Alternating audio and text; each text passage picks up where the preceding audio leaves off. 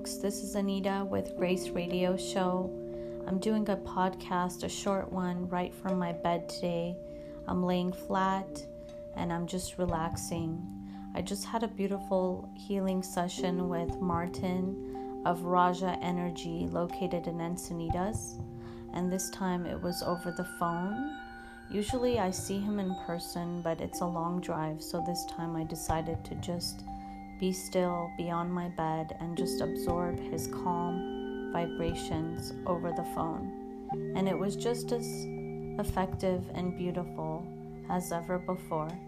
And I just want to say that today's podcast will be about deep-rooted emotions. I want to know your opinion.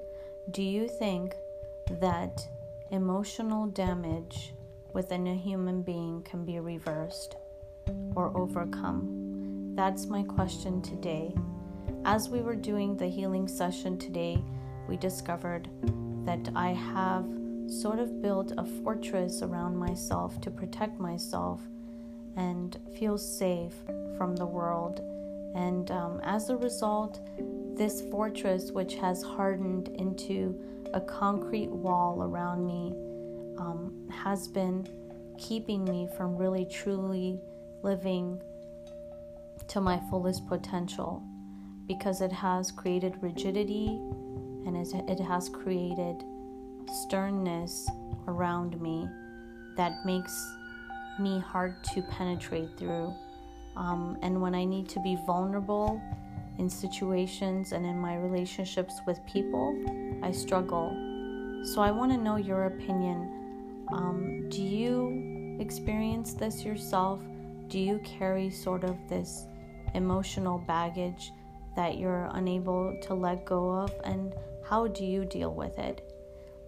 In my session today, I learned that it's possible to get rid of it with subsequent healing sessions, but it is going to take some time and effort on my behalf to really tap into that realm and to chop away at it, to get rid of it bit by bit. And it's something that has accumulated over the years, and it has hardened to the point of seeming like concrete.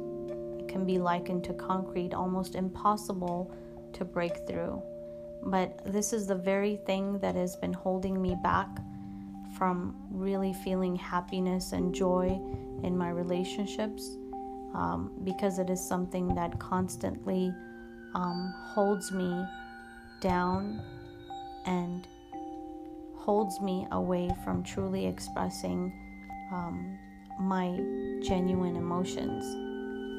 So with that said, I will update you as I go through this healing session with Martin, and I will let you know how things are advancing.